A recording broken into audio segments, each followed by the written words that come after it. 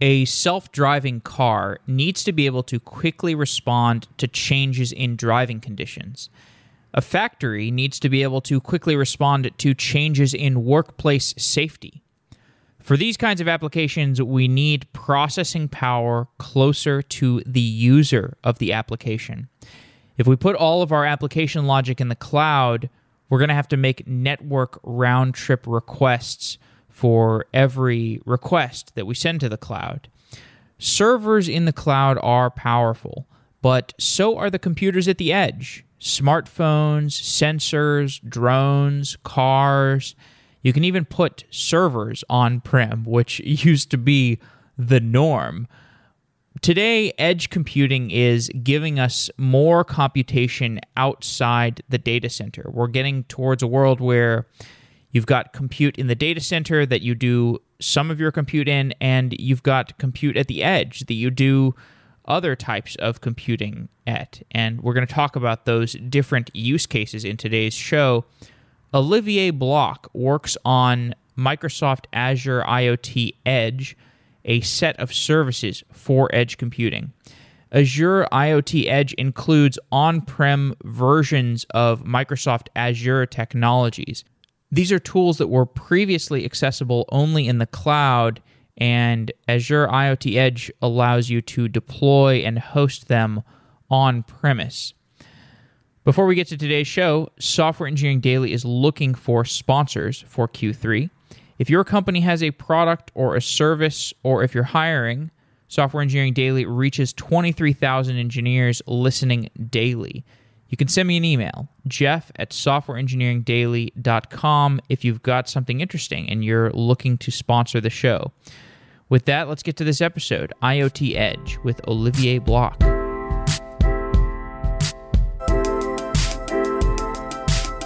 Olivier Bloch is a program manager with the IoT Edge team on Microsoft Azure. Olivier, welcome to Software Engineering Daily. Thank you, Jeff. So over the past 10 years, we have seen a lot of computation shift from on-premise to the cloud. And over the next 10 years, it looks like we're going to see even more growth in cloud, but also growth in devices at the edge. And today, these are things like sensors in a factory, or your internet-connected refrigerator, or your smartphone. And there's going to be growth in drones and self-driving cars, and all of these things are computers, and they have spare computation power. So this means that we can push computation to the cloud or to these devices.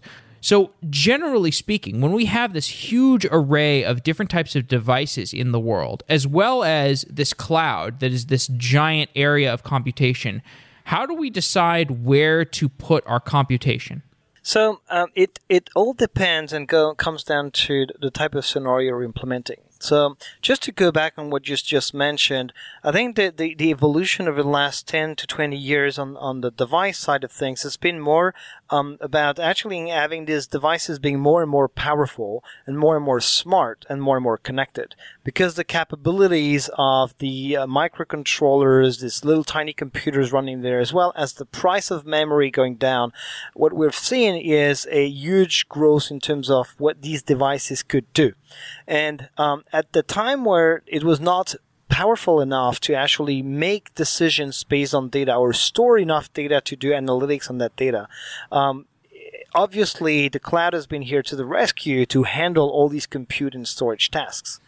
And now what we're seeing is that the device side of things has become such that it's not possible to start distributing your intelligence. It's not so much about doing it back and forth, it's actually about doing the right thing at the right place. And now, because these devices are more powerful, what you can start doing is not send all the data to a remote compute unit. You can actually now start doing things here, locally, on your device. And you can specialize these tasks for what the device is doing. And so I think when it comes to, hey, where should I run what, it very much comes down to what is your scenario? What is it trying to achieve? Where are the critical aspects of your solution? And this is where actually you enter into this kind of discussions. And typically a question you will ask yourself is, do I need and do I want to pay all that bandwidth to send all that telemetry data to the cloud? Because in a nominal situation, everything goes well, I might not need that data. What I need is actually to receive information when something goes wrong. In which case, you ask a question to yourself, which is, hey, can I determine that something is wrong down at the edge on the device or not? And this is where you start asking, hey, can I run the specific algorithm down close to the sensors, or do I need to run it in the cloud based on how much data and how much power I have locally? So then it comes down to that scenario-based, context that you have. I have done these shows with Netflix, and I talked to Netflix about building their scheduler, and they build schedulers essentially entirely for cloud resources. So just if you're looking at a data center and you've got this number of machines that are available and you've got this number of jobs that you need to get done, you allocate these jobs to these machines because this is the way that needs to get done. And that in and of itself is a highly complex process. But here you're talking about this is a much richer set of problems because well, for one, there's just more sensitivity to, or there's a wider range of sensitivity to the tasks that need to get done. I mean, in Netflix, there's pretty good failover for a lot of the scenarios. Like you can just fail over to the default, and it's like, okay, you've got an index of movies, and you just need to be able to play movies. And most of the scheduling that they're doing is like, how do we forecast what movie to recommend to somebody? But if you're talking about IoT, you're talking about forecasting, okay, is there going to be a car in the road in the next 10 feet? Or is there a safety hazard on my construction site? And these are things where you need a much higher degree of sensitivity. So what changes in this world when we have these higher demands on the processing systems and the machine learning stuff? Because it seems like we need a different type of scheduling strategy. So I think you're actually lighting very interesting scenarios here. What is key here to solving these kind of issues is exactly what I mentioned, which is running the compute on the data at the right place at the right moment. So for the scenario of detecting issues or problems and foreseeing problems, such as in a car situation or in an industry situation like a factory floor, you need to have reaction times that are very low. I mean, you need to instantly react. But based on what? Yeah, you have option one, which is actually you have sensors locally, and you can pre-configure thresholds. And so your device is powerful enough to say, hey, when that value goes above that, let's stop everything. And it's kind of binary. There's not a lot of refinement in terms of what can be done in terms of reaction. So the other option is to have some bigger unit doing the compute for you based on a bunch of data. So then you enter into that idea of, hey, let's push all the data from all these vehicles, for example, or all these robots in the factory floor. Let's push them all to the cloud and have some rich machine learning algorithm being trained based on all that data. And then you have a model that can be applied to real-time data and detect these anomalies and eventually react. However, you still have in that situation the round trip to the cloud, which is a problem in terms of the latency, in terms of reaction time. So now, with technologies such as Azure IoT Edge that we just announced, you can think of starting distributing that. So if you need to have a specialized model on specific data to be executed, to be run as close as possible to that data, you can train the model in the cloud and then deploy it at the edge on the devices. And this is actually the type of complex scenarios that we are trying to solve, allowing a continuous training of these models based on a lot of data that goes to the cloud, but then leveraging these compute units that can be run on the devices at the edge to execute these very specialized models that have been trained up there and reduce latency time, have reaction happening at the edge, but having reaction is no longer based on thresholds and I would say, dumb type of limits or pre-configured and hard to update type of limits. This is something that actually will be happening on very smart algorithms that will be executed super fast because they're very much optimized. And then the other thing is, how do you manage all of that? Because updating software on a device, we know how to do that, but it's complex, it's hard, it's long, and it's tedious, and you have all the security aspect of it to take into account as well. You don't want some random software to end up into your car controllers, right? And so at the end of the day, beyond the capability, the ability to run, compute services at the edge, what actually is also a big value and helps the customers right now, because that's what they need and looking for, is a way to manage that intelligence, a way to deploy it, a way to update it, all of that in a secure way, and all of that controlled through an interface which is very practical from everywhere, which is the cloud. And so this is actually, there's two aspects: the runtime on the devices capable of running that intelligence, and all that orchestration and management of both the devices and which entities are running on these devices, that is key. And basically that is exactly what developers are looking for, and our customers are searching and in need right now. So I saw you at Microsoft Build, and there were a number of presentations about manufacturing and construction companies at Build. They were talking about IoT, and these companies they're typically outfitting their machinery with lots of sensors, and they want to do predictive analytics. They want to do predictive maintenance. They've got a lot of old technology, and they're often integrating newer technology with the old technology. What's the process for deploying something like an Azure IoT solution? Like, how do you onboard them? So we actually are seeing that, and we have different names for that. The area where some customer already have an existing, we call that the brownfield, and when they are going new with a new type of project, it's greenfield. So brownfield is most of the situation. When you think today about typically the industrial automation scenarios, when someone builds a robot and someone buys a robot, actually, they're expecting that to be working for the next 10, 15, 20 years. They don't want to change that every now and then. And so when it comes to these kind of scenarios, these devices locally already have tons of sensors. They're basically feeding into equipment such as PLCs that are like kind of local computers that do all that work of processing real-time data and taking action based on complex configuration of thresholds and so on. So the first step for this kind of customers is to apprehend the fact that you can integrate into your IoT infrastructure, existing infrastructure, a gateway or a set of devices that will act as their interface to a broader system. And when I say broader system, I think about the cloud as one entity to be connected to, but you can think as well about private cloud solutions, on-premise type of clouds, or their own infrastructure, because actually there's also the need to eventually hook up these machines and these infrastructure into their own line of business applications, to trigger maintenance, optimize their customer relationship management and things like that. So the first step is really to look into how can I inject into that infrastructure smart and connected devices that will, on one hand, get the data from these devices, send them to that cloud entity or backend, allow for analytics using very advanced services on that data, and then take action by re-injecting commands down to the devices.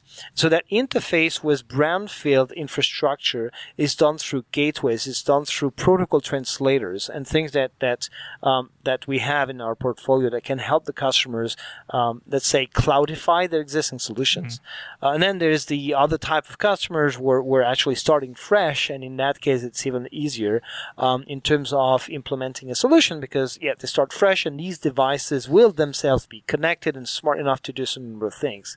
But both scenarios, both type of approaches are addressed here, and we definitely have in mind the fact that customers are not always starting fresh, and so that brownfield type of scenario is key. It's actually very much more than just adding a Wi-Fi chip on an existing machine. Security is something that these customers have to take into account very seriously, because they were on a closed environment. They were like totally safe in their environment and were able to have a full control. But now they need to think security. They need to lock things down. And this is where they can benefit from an infrastructure and tools and SDKs that give them that security out of the box. So I would say this is definitely the two angles to look into. How do you extend an existing solution, and how you lock down securely, all the connectivity and so forth. So when I think about manufacturing and construction companies, these are the kinds of companies that I imagine as being slow to the cloud, similar to banking or finance or healthcare, where they say, we're not so sure about this whole cloud thing. But what you just said there made that argument a little more rational to me, because essentially what they would have to do to go onto the cloud is open up some endpoints that expose them to what feels like a riskier situation than just running this, I guess what they would have run in the past, which is kind of like an intranet where they have complete control over everything. Exactly, and actually this is something that can be done in a very bad and fast way, which is like not securing all of that. And we've seen in the recent past that this is not really a good idea. But this is definitely one of the factors that makes these industries not slow, but more cautious in terms of adopting the cloud. Because if you get it wrong, you get ransomware. Well, you get this kind of things. Yes, if you get it wrong, you can get in big trouble. You can lose data. You can actually have, man-in-the-middle type of attacks and things that actually can compromise your business, and privacy and all these aspects of things. And so there's that aspect which is kind of slowing them down. But they're getting to it, and they're learning that it can be done safely. It can be done securely, and for that, they need to have the right tools, the right infrastructures. The other aspect to that, not slowness, I would say, but I would qualify that as cautiousness.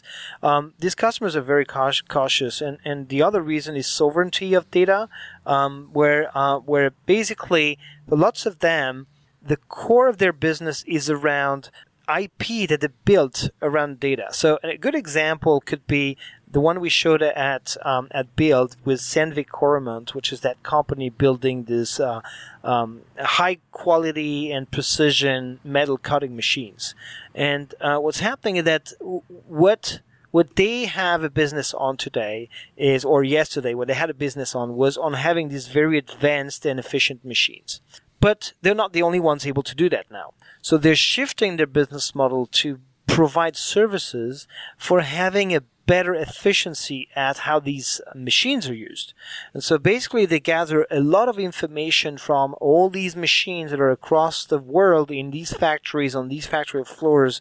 And what they do is they determine what's the best use for these machines and tools, and basically feed their customers with that information, suggesting when to use what and where to use that tool versus this other one, and how to reuse that tool while it's not used on that machine, on that other machine down there that is not running at the moment, and things like that. So basically optimizing workflows and optimizing production. So they're now shifting their model to, we still build very advanced machines, but we also sell the service, and that makes the value of these machines, which is the service that comes with them, that allows to save a lot of operational money. And so they are actually differentiating from their competitors thanks to this kind of solutions. And so this is another shift which is very hard for them, which is switching their business model and being able to face competition in a different way. And this is very hard for lots of industry actually.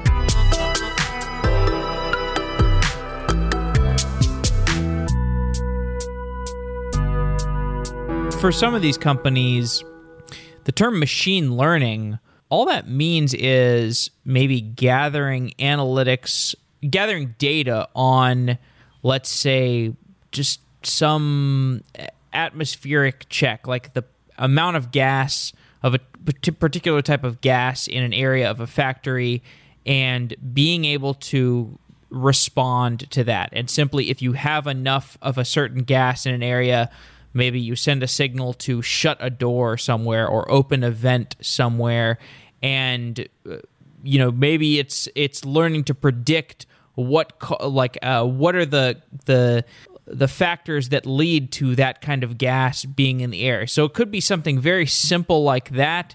And then there are much more complex models that these kinds of companies would want to build. What are these companies asking for in the way of machine learning? So it's actually different type of things. The first one they're asking for is because machine learning is complex. I mean, let's just say it. It's hard. I mean, it takes data scientists to determine models and work on them. And the other aspect of it is of the complexity is that data scientists might not know a domain of application of data. And so there is a need for a collaboration between what the industry is used to and the data they have and they own and they know how to use it and what it means and so forth. And the data scientists need to make sense of that data through rich algorithms, through machine learning runtimes and compute powers. But at the end of the day, the thing that the customer is asking is simplicity in the complex world that machine learning is about. So first thing, a set of things that they want is a set of simple APIs. And when you think about cognitive services on Azure, this is exactly what it is. As in, if you want to detect anomaly on timestamp data that is sent over, you can actually apply specific anomaly detection algorithms calling one API, one REST API. You send a buffer of data, and this model, this machine learning entity, will learn from the data you're sending and will respond with anomaly detection alerts. And a long time, this algorithm will just learn, keep on learning. The more data you send, the more it will learn. And on its own, will be able to determine even better the anomalies. You have other algorithms that could be accessible through APIs, such as face recognition, voice recognition, and others. These are just the examples, that come to mind that talk to everyone, but there's plenty other ones. So having machine learning service in the form of cognitive services in terms of simple APIs solves a lot of the problems customers have. The other one is the possibility of running these algorithms somewhere else than just in the cloud. Actually, and this is new. This is also something that might have slowed down people adopting these algorithms. The ability to train these models, train these APIs in an infrastructure such as a cloud, super easy. You have plenty of nice tools and you can benefit from existing libraries and APIs. And then you extract some of that, the specialized part of it, the thing that you really need for your machine or your solution, and then bring that down to the edge. And this is actually the other thing that customers are looking for in machine learning, which is making their devices smarter, but not just thanks to a cloud entity that does all the work, also by running specialized algorithms down at the edge. Okay, so you mentioned a few really interesting things there. The first was that this was this video that Microsoft showed during the keynote where when you're referring to these cognitive services, there were a couple scenarios that Microsoft displayed at Build where it was totally new to me, and this was a really interesting idea, but basically you have cameras throughout your construction site or throughout your factory, and if there is a situation that needs fixing, then the cameras can detect it. So, for example, oops, somebody left that bandsaw out, and if that's in the wrong area, somebody's going to trip over it. That's a safety hazard, and the cameras can identify that safety hazard and notify somebody, hey, pick up that saw somewhere. You can also identify people on the construction site who you want to remove from the construction site. So that's one part. I mean, you mentioned the cognitive services thing, and I think this is slightly related to the IoT edge stuff, but I think we should talk more about the machine learning stuff. Anyway, I just wanted to comment on that because you mentioned the cognitive services stuff, and I had seen all that facial recognition and image recognition stuff that Microsoft showed, basically how you can apply that to something like a construction site, and I thought this was just fantastic. And it was so, you see all this stuff like, oh, here's how you can apply better filters to Snapchat or to some Facebook thing. And it's like, cool, that's a nice use of facial recognition. But here we're talking about a real-time way to respond to potentially dangerous incidents on a construction site. I think that's just fantastic. And as a matter of fact, tying back to Edge, the actual demo scenarios being showcased that you're describing was leveraging Azure Stack, which is an Edge solution to run beefy, huge services down on premise. Because one thing that is hard to do with video like that, imagine like the scenario where you have all these cameras to secure that construction site. You have to have good coverage in terms of video if you want to have visibility on all the tools that are around and all the safety hazards that can be seen. And so once you have that coverage, imagine the amount of data that these cameras are sharing. Wow. And so now if you cannot do that if you don't have smarts and intelligence at the edge, because you cannot stream all these cameras on one single GSM connection or whatever it is, or it will cost a lot of money with like super expensive fiber optic type of connections. And so basically now, because you're able to bring intelligence at the edge where the devices and sensors are, you can still leverage the power of machine learning cognitive service in the cloud because it runs locally, because you're able to execute these algorithms there. Then you can do these very advanced scenarios. You don't rely anymore on a round trip to the cloud on very expensive bandwidth usage. Now we can enable these scenarios that previously were not possible, not from the technical perspective, because actually since like video recognition exists, since OpenCV library is open source, doing it's not hard. Right. The problem is doing it on hundreds of cameras at the same time and determining actual interesting and relevant information and take action on time to actually avoid the dangerous scenarios, avoid incidents, and go beyond the liability problems that could occur in using such a system. Then it requires having things running at the edge. Hence the importance of having this, intelligent cloud supported by an intelligent edge. Well, and from the business side of things, what's so great about this is this is totally in Microsoft's wheelhouse. Like the idea of, we're going to sell you some computers and you're going to use those computers on premise to do your work. That's what Microsoft has been doing for a very long time. And here is yet another scenario where it makes sense for Microsoft to say, hey, let's sell you something that works really well on premise. Yeah, exactly. I mean, like this is not new. I mean, both from us and from others, actually, the model definitely works really well, and we developed a lot our work in the cloud in the late years, and we are complementing that work with something we've been really good in experience with, which is all the edge activity. Just as a reminder, my previous lives before my Microsoft life, I was a developer in the embedded space, and some of the best embedded operating systems at the time were Windows CE and Windows XP Embedded, things that actually were working super well, being smaller componentized version of Windows and real time for Windows CE, and able to power machines and still have all the security, all the management connectivity, and ease of developing apps for. This has evolved to a point where actually we saw a big interest in working more on the cloud, but now you can see we're reconciling the both, and we are actually now leveraging all our strengths, and definitely it makes sense for Microsoft, but in general, anyways, it makes sense to have this intelligent cloud actually being extended with an intelligent edge. This is what customers are asking for. This is exactly the type of scenarios that they want to implement or try to implement today.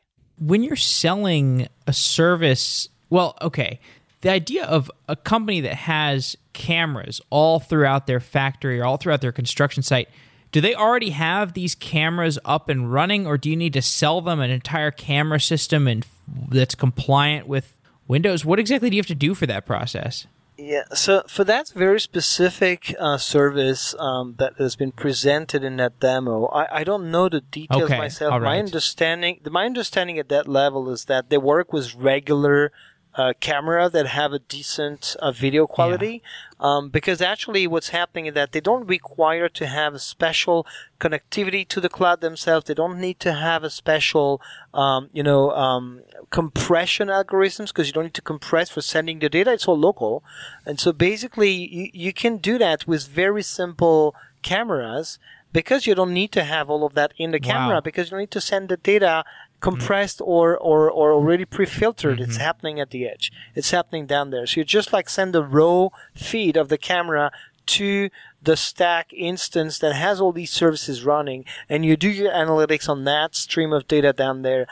It's not saying that it doesn't require some beefy set of servers and computers to be installed down there, but you save yourself from the round trip to the cloud or from huge amount of bandwidth to be used, and you save yourself from having to have very advanced cameras that do treatment, themselves of that image. So my understanding is that this service actually will be able to leverage very non-expensive cameras. I don't know about situations where people already have cameras deployed, but I think this is definitely something that we have in mind. So let's say I've got cameras all throughout my factory, and all these cameras are feeding video data into some computer instance somewhere that's running Azure Stack, I guess? Is that what's happening?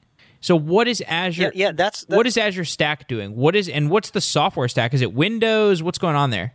So Azure Stack is actually, think of it as Azure, an instance of Azure running on your own machines. So basically you have a tinier version of what Azure can do, and there's a set of services already supported on Stack that run today on Azure that you can run on Azure Stack. Not all of them are available, but as we move forward with Azure Stack, you're able to run more of them. So when you think about edge intelligence, Azure Stack is one of the options for when you have the infrastructure to run a full instance of Azure.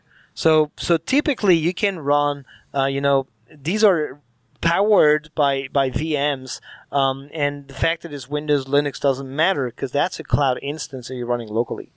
If you don't have that kind of infrastructure or don't want to invest in that, and you don't have that need of running full-blown services or all of them or huge quantity of data, now you can think of Azure IoT Edge as a lighter solution that still enables you, allows you to run analytics at the edge on tinier devices. So there's that kind of complementarity between Azure Stack and IoT Edge, where IoT Edge is that tinier devices type of targets, and Azure Stack offers you the big guns, I would say, on premise. So in the case of the cameras, we're talking Azure Stack, we're talking about full-blown cognitive services running at the edge on Azure Stack servers in your factory floor in that case. And can you talk more about the operating system? I guess I don't know much about what Azure would even be running in the cloud to host that information, host those services.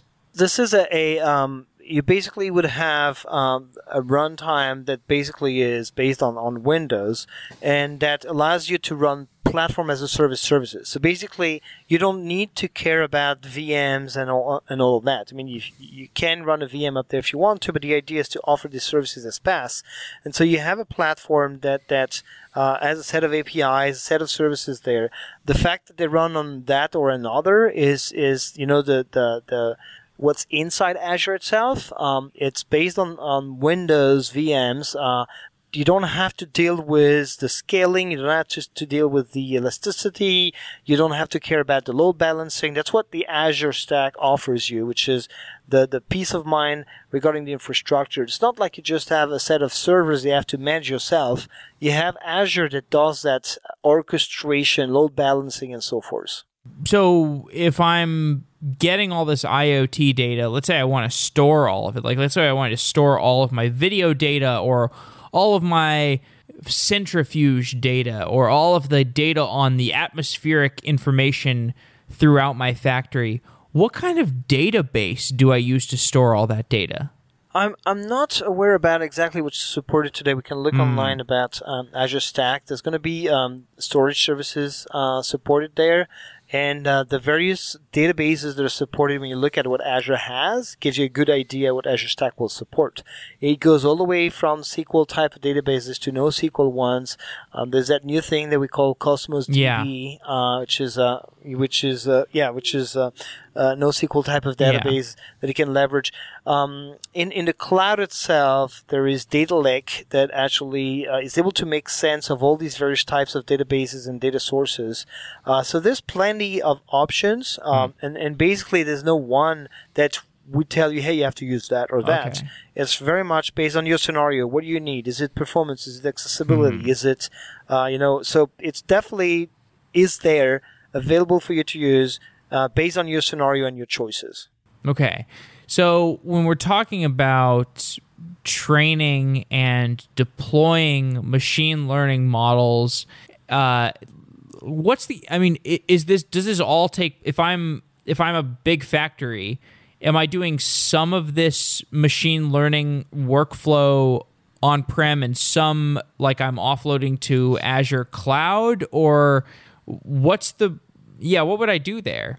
So, usually if you already have, which is like lots of cases out there, your own data scientists working on your data because that's your business model, or because you're optimizing workflows and things like that based on that. Very often, basically today, these data scientists use technologies such as R and other ones that they are supported in the cloud. What you benefit from if you start doing that in the cloud is the scale. Basically, you're not limited to what your local hardware can do and can store. Now you have the unlimited storage, unlimited compute of the cloud, which means that you can train your models even better because you can augment the amount of data that these models use for training. You can also accelerate at what pace these models are trained.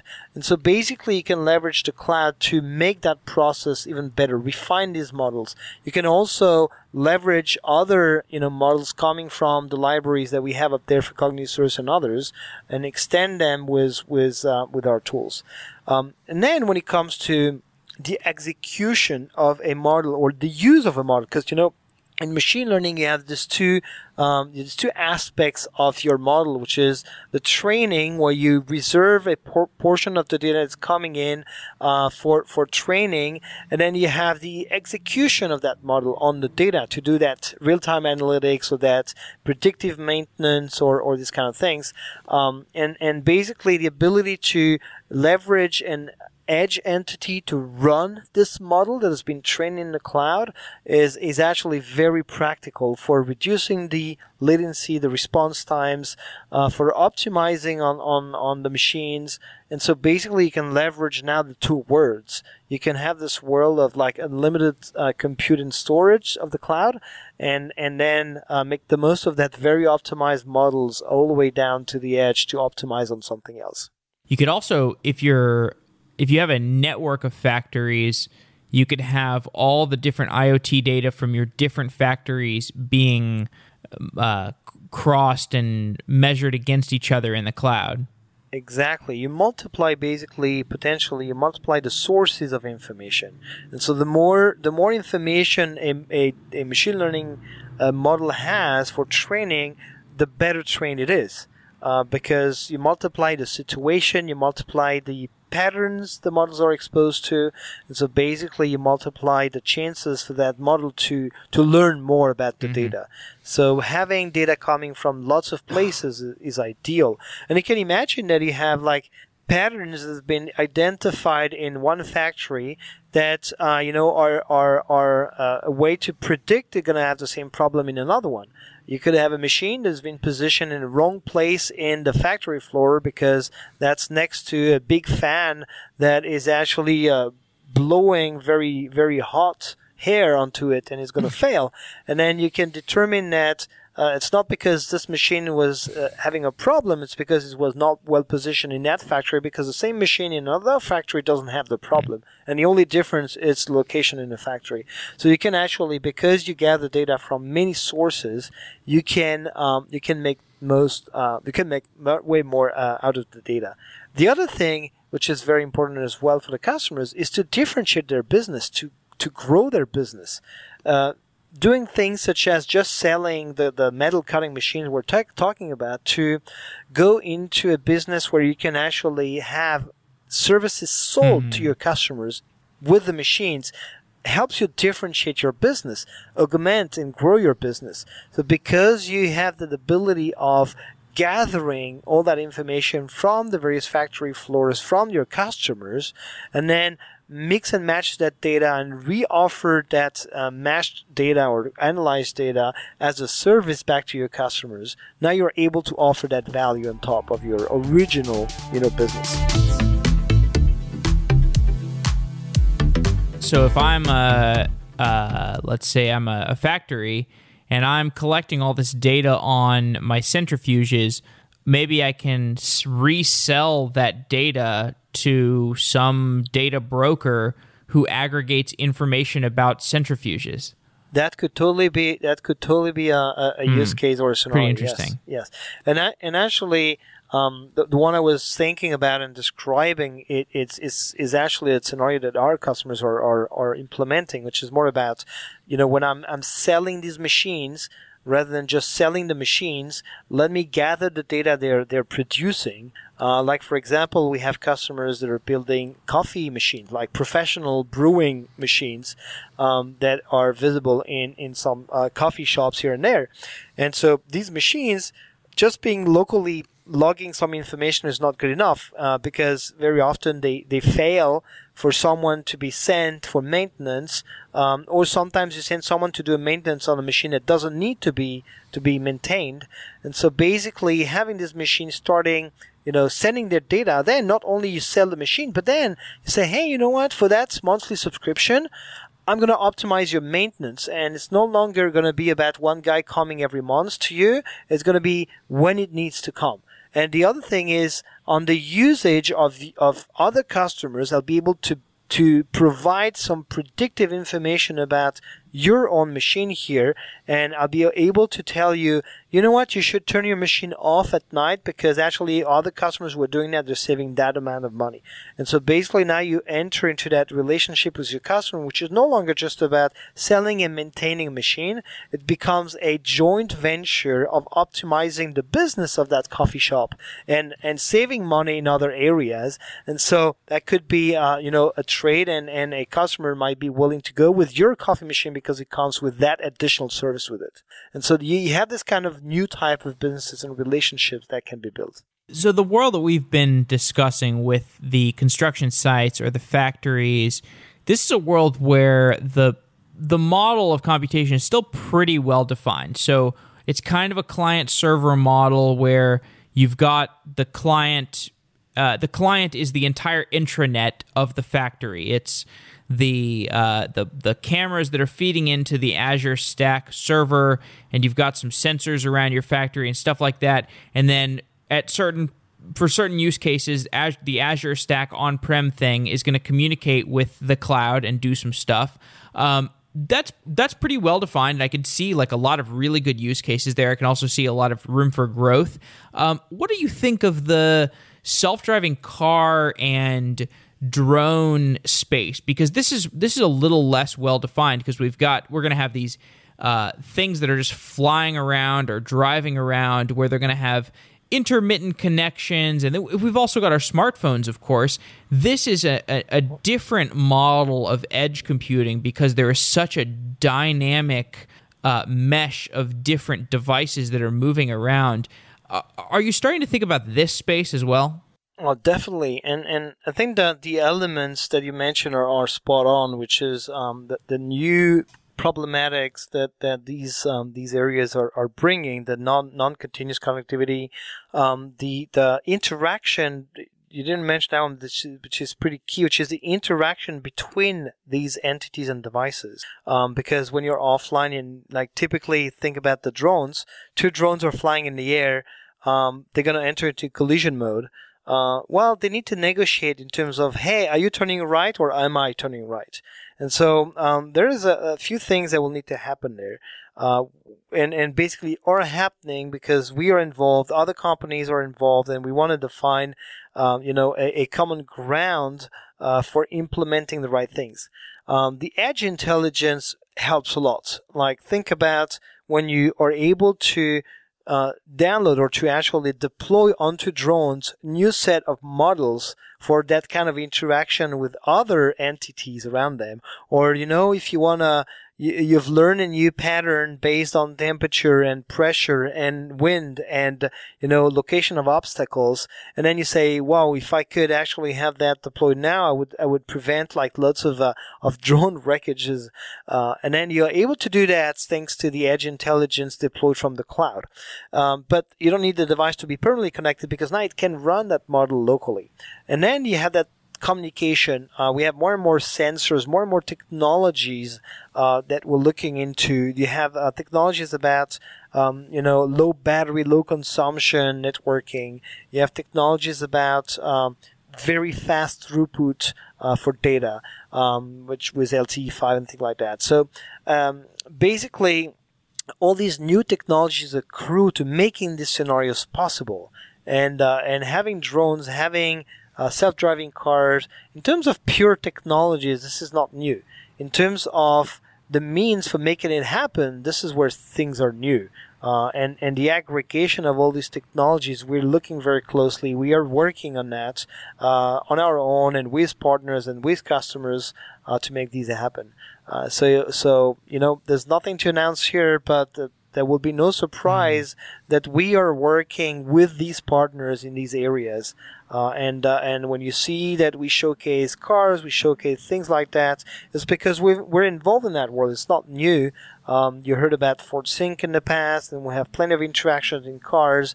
And now we're working more and more on providing a backend, a cloud with intelligence, the predictive maintenance, and so forth. And obviously, we'll come to working on these devices that communicate with each other and are able to interact and create these new types of scenarios that are a bit crazy to think about today, but that will be totally normal for our kids in a few years from now. Help me expand my understanding of the kinds of businesses that are being built with IoT-related technologies. Can you talk about some of the success stories or some of the interesting cases that you've worked with on the Azure IoT team?